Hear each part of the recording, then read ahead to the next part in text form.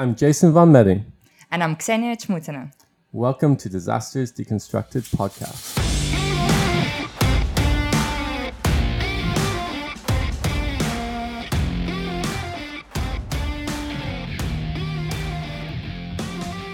Hi Jason, how are you doing? A bit tired. Oh, it's only week. The weekend's already over. I know, right? Monday morning. Da, da, da. But, well, I hope you spend the weekend reading a book, right?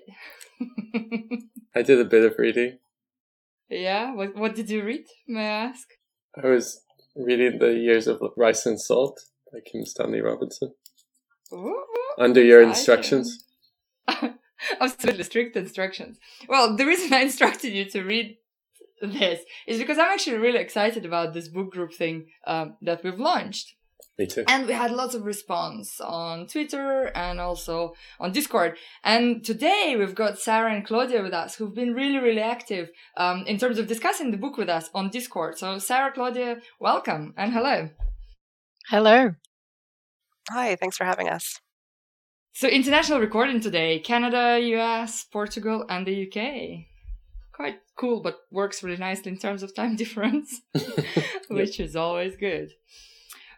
Well, I guess, let's talk about the book. And I will start, if I may. So, well, the reason I chose this book is when Jason and I were kind of talking about the book group, we thought it would be nice to read something that is not directly disaster-y, but which would have a link to disasters. And when I was much younger, I used to read a lot of science fiction. And actually, I read Kim Stanley Robinson quite a few years ago, maybe 15 years ago. And then I've completely forgotten about him and I've completely forgotten about his books. And when the manifesto, the Prestige, Power and Forgotten Values manifesto was published, somehow, somewhere in the email, his name, Kim Stanley Robinson's name popped up again. And somebody mentioned The Years of Rice and Salt in a sense that, it's a completely different history and completely different context, and how things and power would unfold and actually portrayed in a completely different way. So when we were choosing the book for the book group, and I had the privilege of choosing the first book, which was great.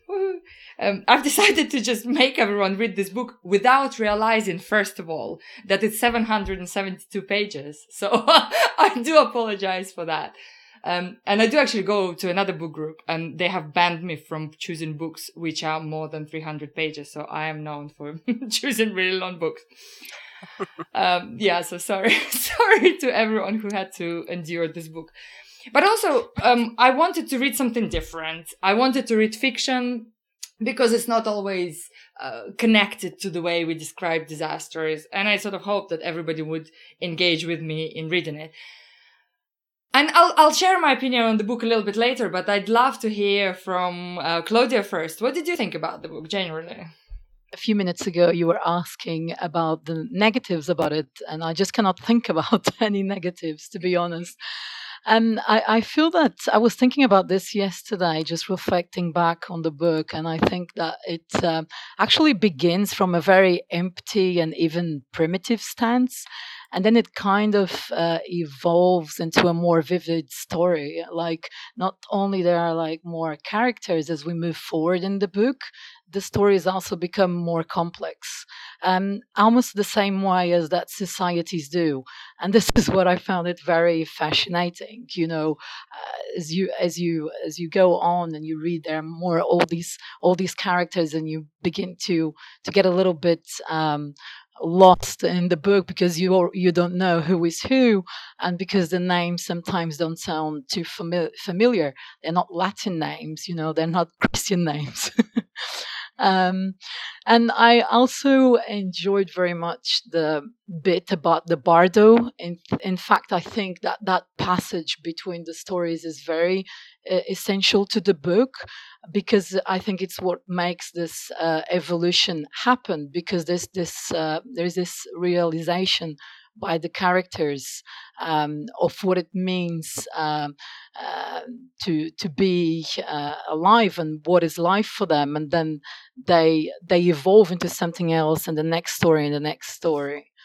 So yeah, these are like maybe the highlights for me, or the general idea about the book that I have. Yeah, great. I must admit, I completely agree with you with regards to the start. It started with nothing. And I was a little bit worried, thinking that if this is how it's going to continue, then nobody will ever talk to me again.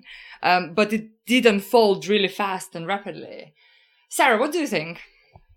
Yeah, maybe I'll just start off with I was totally on board with this idea as soon as I saw you mention it on Twitter. So I jumped right in. And then when I saw that the first book was The Years of Rice and Salt, I ordered it without even seeing what it was initially. So when it arrived and I realized it was an alternate history, I was kind of taken aback at the beginning, because I was like, why are we reading this?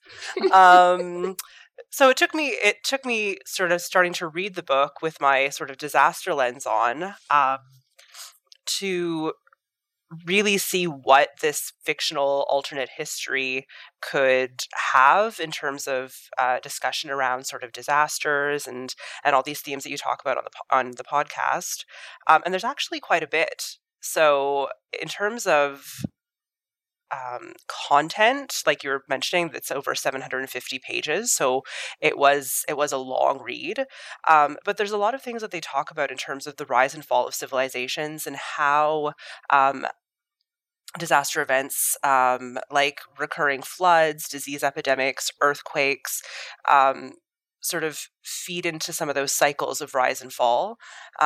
Obviously, for folks who haven't read the book, right, it's basically talking about the whole premise is that the Black Plague has wiped out sort of 90% of Europeans, and so it's really looking at the what the rest of the world does without that sort of European influence on history.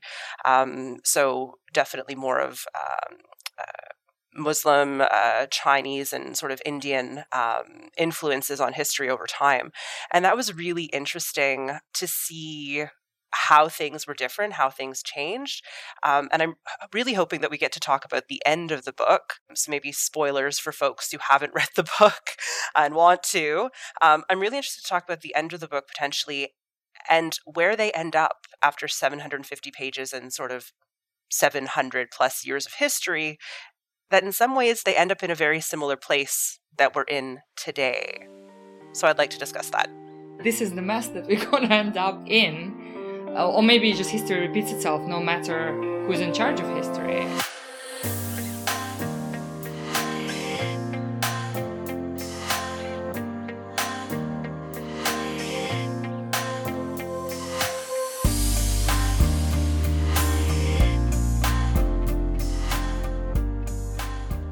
All right, so Jason, what did you think?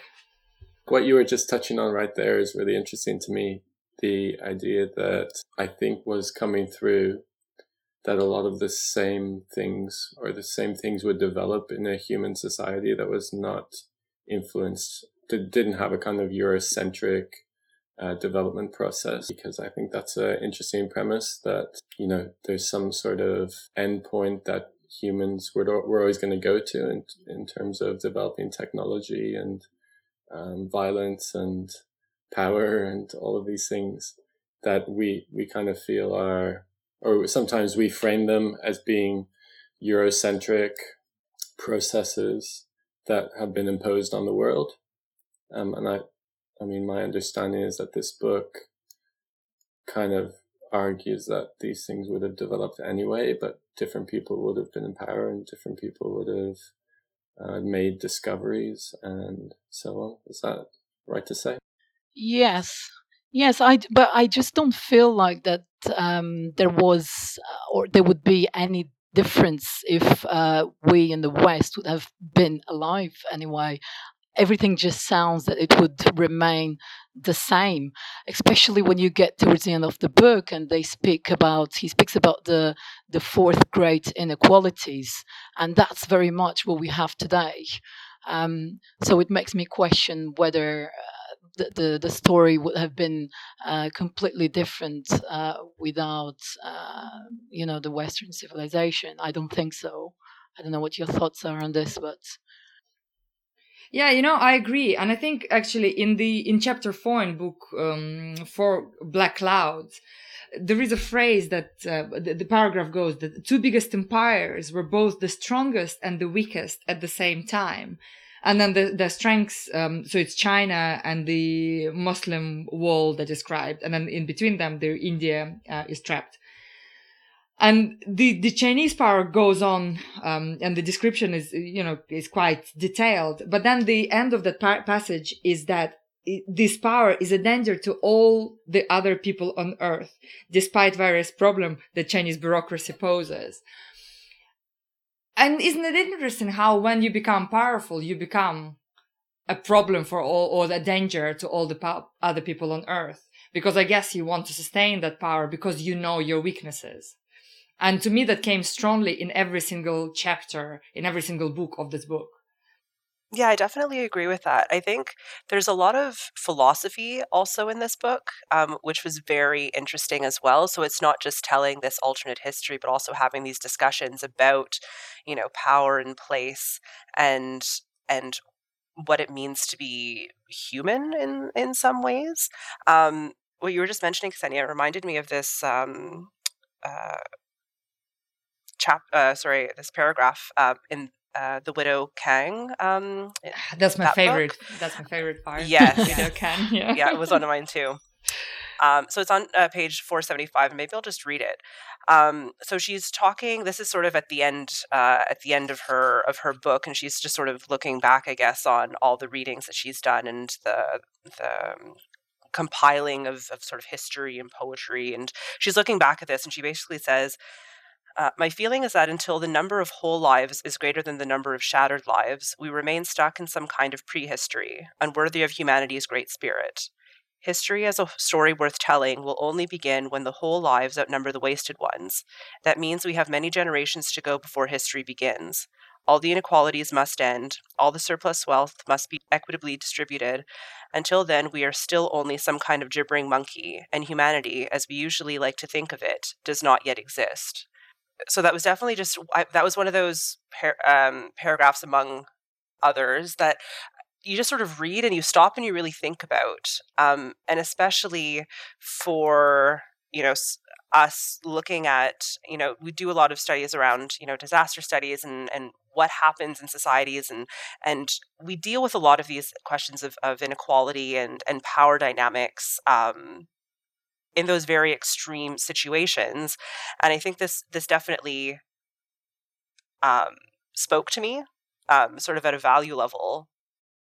Absolutely. And, this is what I guess was fascinating, how much inequality was actually unpacked in this book. It wasn't just inequality between kind of genders.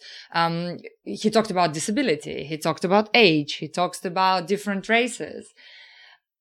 And I wondered whether we are reading it from a very disaster studies perspective, and whether we see that, or was it intentional and it's obvious to everyone?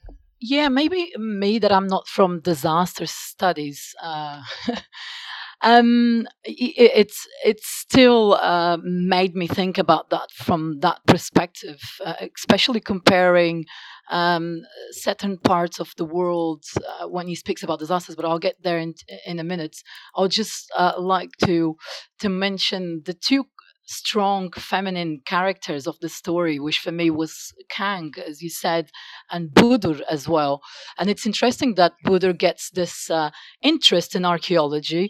I actually did study archaeology, so I kind of compared myself to the story, but it's interesting that she goes into archaeology as in a way to look at past societies and maybe look at what has been wrong, because what Sarah just quoted comes before Budur as a character, which is kind of interesting that she gets into these archaeology classes, and Kirana then asks, yeah, it's important, but stones don't tell us things, but they actually do. and they can tell us a lot of things. And I started thinking about this from the perspective as well of a disaster. You know, how destruction can tell you something. What the post-disaster can tell you something. You know, the way you look at archaeology, maybe you can also look at a disaster and then start reconstruction from the present up until the past. So yeah, I found it really interesting, all this connection between past, present, and also they go into the future as well. Yeah, absolutely. And the threads of vulnerability, inequality, marginalization, but also, you know, urban planning, they kind of all came together, right? In the past, present, and the future. But those passages between past and future were really, really clever. You know, it actually took me a while to realize that this is about reincarnation. I don't know. It's probably just me, but it really took me about 3 books to think, oh, wow, okay, now I understand what's happening. Somehow I found it quite difficult to get it straight away. And that is such a clever way to show how actually this is all recreated. And well, this is what we do, the same thing with risks, isn't it? We bring our bias and then create exactly the same thing later on.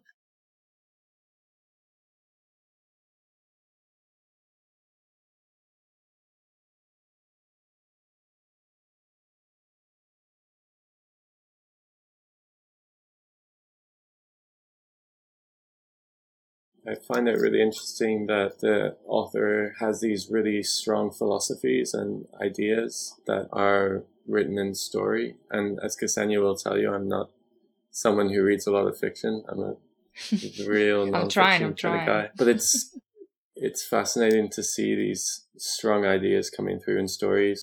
Risk and vulnerability as things that maybe we can't overcome. I mean, is that something that I feel that he's arguing? It's just kind of inevitable in the way that humans engage with each other, that we have these problems. What do you think?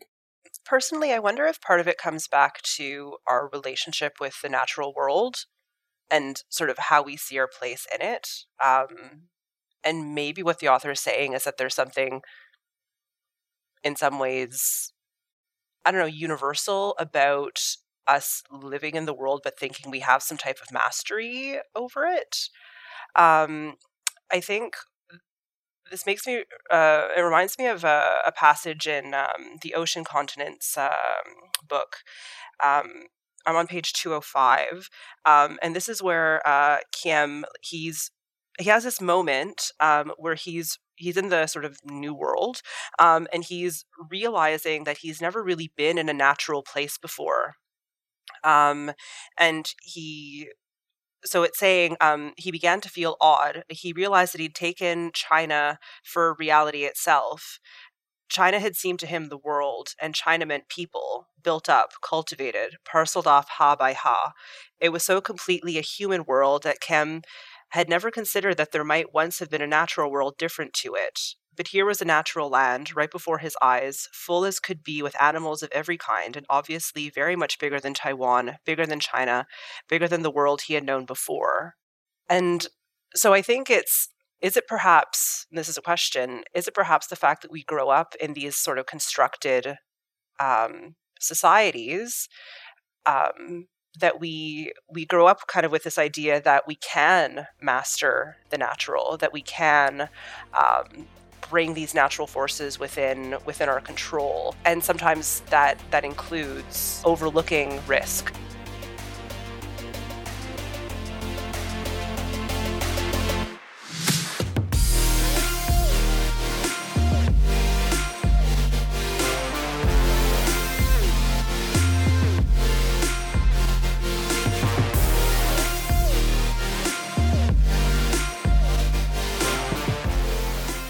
You know, this is interesting because I think, Claudia, you reflected on this comment when we were having a discussion on Discord. And you said that this realization of the natural world, you know, that Sarah has just described to us, it reminded you of another book by Clive Hamilton, right? And you said that in that book, Clive Hamilton argues that if we were anthropocentric enough, then we would actually understand better that it's our moral duty to look after the nature. Exactly. Yeah.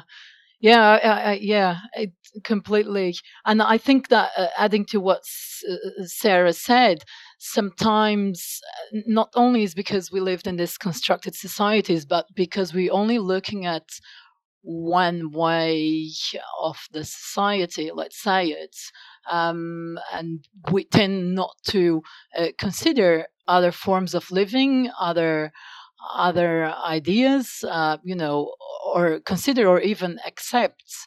And maybe that might be the case why sometimes it leads to disaster construction, I would say.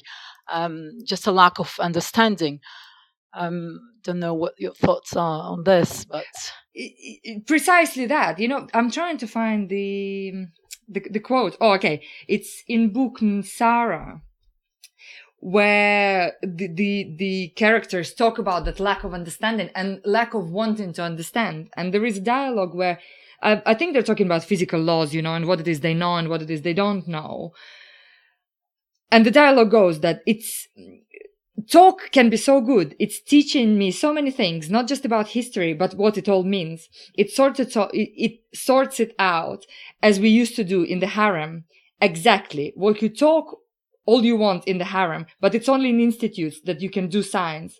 Since you've bothered to come here, you might as well take advantage of what's offered. So Budur kind of emphasizes how while science is important, science forgets about people. Science forgets about asking people what they know. Definitely. I think that's I think you often see that with so after disaster events, sometimes you have organizations that come in and are trying to do disaster relief, and it's done from the perspective of, we know what we're doing, let us help, without asking people who have that lived experience, what do you need, right? And so I think what you're getting at there is a bit of that disconnect, which we see in a lot of different milieus, between those trying to solve a problem without necessarily getting all the perspectives that they need, or recognizing that they might not be the right person to start answering those questions. And Kirana adds something to that. Well, not that I agree with this, but she suggests that they as a group should be focusing on the future instead in history. And there is this idea that the future cannot be known, but that is something that we make. And there is this just an end of an expression, which is what we do casts the threads in a particular direction, and the picture in the tapestry changes accordingly.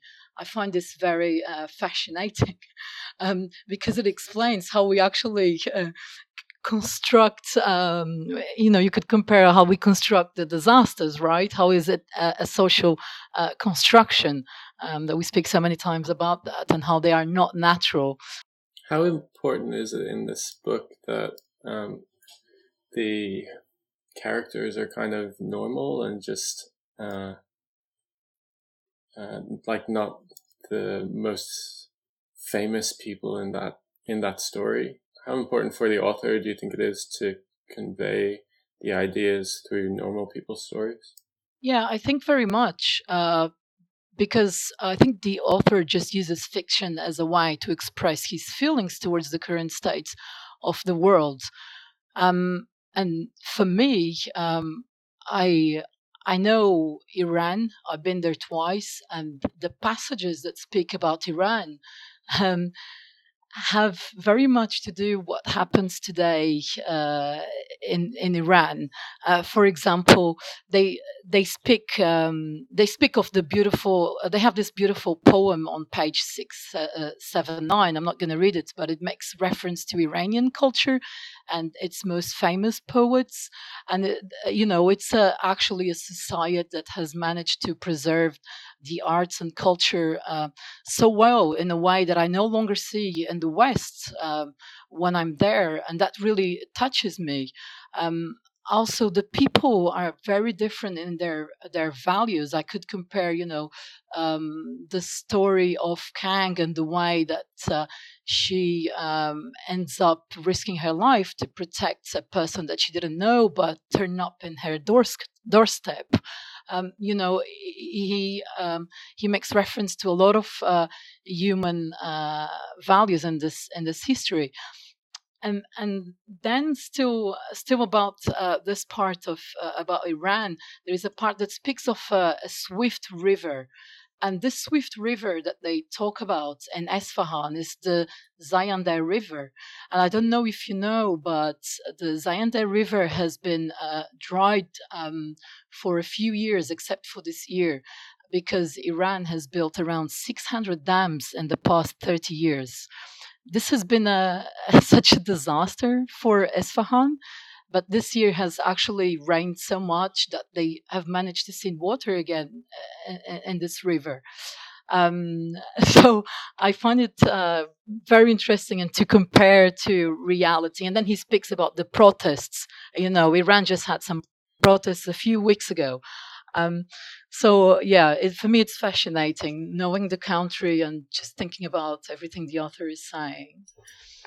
He must have done an incredible amount of research, in putting this book together, because I had exactly the same feeling about China, and I know China very well. I lived there for a long time and I studied China as kind of my first degree. I just can't even imagine how a person can learn so much about so many cultures, because he's not talking from his kind of imagination, and I think this is what China or Iran is. He actually knows his stuff, right? Yeah, totally. Yeah, I think he does. I think he's been to these places. And more than, he actually knows the history and the politics, and, he knows how people live somehow. And I want to pick up his brain and learn all about this. It's so interesting. Yeah, there's something very fascinating about how he was able to basically weave this entire alternate history, and to have it make sense and to have it feel as though it could be real. Yeah, absolutely. Yeah. There is a quote I made note of, which is very interesting. He says, humanity's behavior was still based on old laws, which determined how food and land and water and surplus wealth were owned, how the labor of the 8 billions was owned. If these laws did not change, the living shell of the earth might well be wrecked and inherited by seagulls and ants and cockroaches. And it reminds me of my philosophy teacher that tells me that small actions might be important. Now speaking in terms of climate change, which is where the field that he teaches, and he says that until you change ethics, economics, and politics, it will be very hard to change anything else.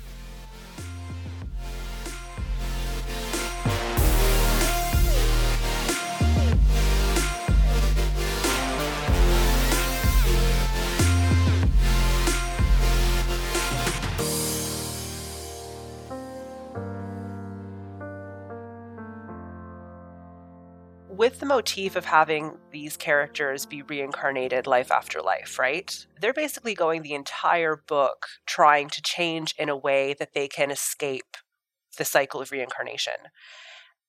And it takes them, 1,000 years to change, right? So do you think that that's perhaps the author also commenting on how difficult it can be to sort of come to profound realizations about the self and to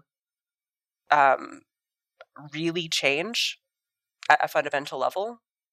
To me, yes. The answer to the question is yes. And to me, the reflection of that was in book 5, I think, where they're talking about Haudenosaunee. I'm not sure how to pronounce the word. Haudenosaunee. And so this is kind of a history of nameless actions by nameless people. And I found it fascinating because this history can only unfold if the society exists without any other societies next to them, right? So they don't have hierarchy, or it's more matriarchal society than anything else. And I guess, Sarah, the question you're posing can kind of be reflected in this utopian setting, but nowhere else, right? Right. I think it's a call. I mean, he urges us to think about our actions. Just really think, what are you doing with your life? And just take care about everything that you do. I think that's what all these passages through the Bardo are, and for me, that's probably the most interesting part of how this book has been put together. And also the frustrations, because you definitely feel that from the characters as well, right? That they're getting really frustrated at not being able to make any progress, which I think we often all feel at times. Yeah, just in this one life. Imagine what will happen if we have to travel through 8 lives, Oh, God. Exactly. I don't want to think about it. I had a question, the disaster-related question. So, in Widow Khan, this is pretty much the only book where there is a direct reference to a disaster. So the flood happens, right? And they're going through the flood water in order to help a person and then also to evacuate. How did you feel about it? I was, as a kind of disaster studies person, I was really worried about them in a way that they were responding to a disaster. They did everything that they were not supposed to be doing, really, in floodwaters. Would you not climb a chair? Well, I would climb the chair, but I wouldn't really go against the flow. And kind of on the road, which was muddy before. Mm-hmm. And it was just fascinating. They kind of chose the worst path to evacuation. But I guess they were trying to help other people as well. Yeah, I think it was, they weren't prepared, right? So they didn't seem to have anything, any sort of action plan, or, sort of their emergency preparedness kit to just grab and run with. So I think that was one of those pieces. It also didn't seem that there was, sort of an early warning system or any type of... Neither, yeah. Yeah, so they didn't really have much of an emergency management structure in place, as far as I could tell. But it just made me laugh, kind of, because Jason and I on the podcast, we've been talking so many times about the representation of disaster in fiction, be that a movie, or be that a book, and how, I guess, for dramatic effects, you really want your characters to suffer. But really, in real life, we don't really want that to happen at all. Especially because she was pregnant, right? Right, yeah. Yes. And she forgot her son, which was not that important after all. But I think this story just reminded me of, we had really bad flash floods in Madeira in 2010 that killed about 100 people. And I remember the story about this guy just went into literally where the water was going through down the hill. He just went in and he got projected for 2 kilometers. He went inside the water stream and he broke only a leg. It's 2 kilometers, just revolving on concrete. It actually reminded me of these flash floods. So it could have been exactly like today. No one's prepared sometimes. I think also sometimes we sort of laugh at the Widow Kang, but and for getting her son, but you don't know how you're going to react in a situation until you're in it, right? And you don't know, I think we often think that we're going to, be able to handle something rationally, that, we're going to think of our loved ones, that we're going to do X, Y, or Z, but we don't know that. And I think that's really one of the things that we need to be better at expressing and explaining to the public, is that, the preparedness actions that you're taking, they're not just for you, they're for your family. And you need to put some thought into this because you're dealing with something that you can't know what the outcomes are going to be, and you can't know how you're going to react in a situation like that unless you prepare. And I think part of preparing allows people to build that muscle memory to say, okay, well, I'm going to do X, Y, and Z. I know that I need to grab these papers. I know that I need to grab this. I know I need to grab my medication or whatever you need. And I think that really needs to be part of our messaging a bit more. Yeah. And I think this brings us nicely to actually the last book, The First Years, where there is some reflection on preparedness and there is some reflection on future and the past. And, this was actually the only book that I didn't know how it's going to end. And it was a happy ending to an extent, right? Compared to all the other books. So what do you think? Why do you think this was the last book, and why was it framed in a way that it was? Just thinking about the book itself, I've written some passages. I took note of some passages, and I particularly liked when he says that the gold and silver come from the earth, and the earth belongs to all of us, and that there can no longer be hierarchies like those that have oppressed us for so long. And I think that this is like a big conclusion from from all those societies that he describes in the previous books, just in a way to say that we no longer want to continue with the status quo. Yeah. Mm-hmm. I'm also intrigued as to why the last book is called The First Years. What are your thoughts around that? I don't know. I guess he's just kind of bringing it back to where we are now. And, this is the only book where they actually reject reincarnation. Mm-hmm. And I wonder whether there is some kind of link to that, because it's kind of clearly stated that, well, reincarnation doesn't exist, there is no hell or heaven. And you need to kind of almost imagine that no matter what it is you do, that when you die, you will be gone forever, gone utterly. But really, we kind of know, right, from the whole book that this is not the case, that this will all come back to where it all started. So I wonder whether this is the new cycle, and the girl that appears right at the end will be the new character, to continue the history, so to say. Mm-hmm. Or even the fact that the last word in the book is Kali, right? Yeah. Which is sort of the Indian goddess for... or Hindu goddess rather for of death.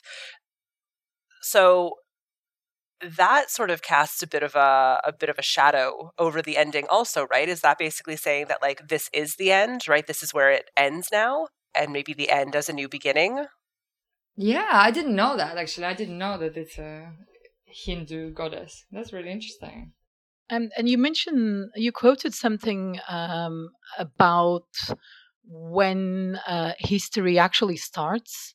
I was just thinking that maybe these first years are when he can say that history actually begins, with this new way of thinking and looking at humanity and doing things differently and avoiding those inequalities, those four great inequalities that he mentioned before.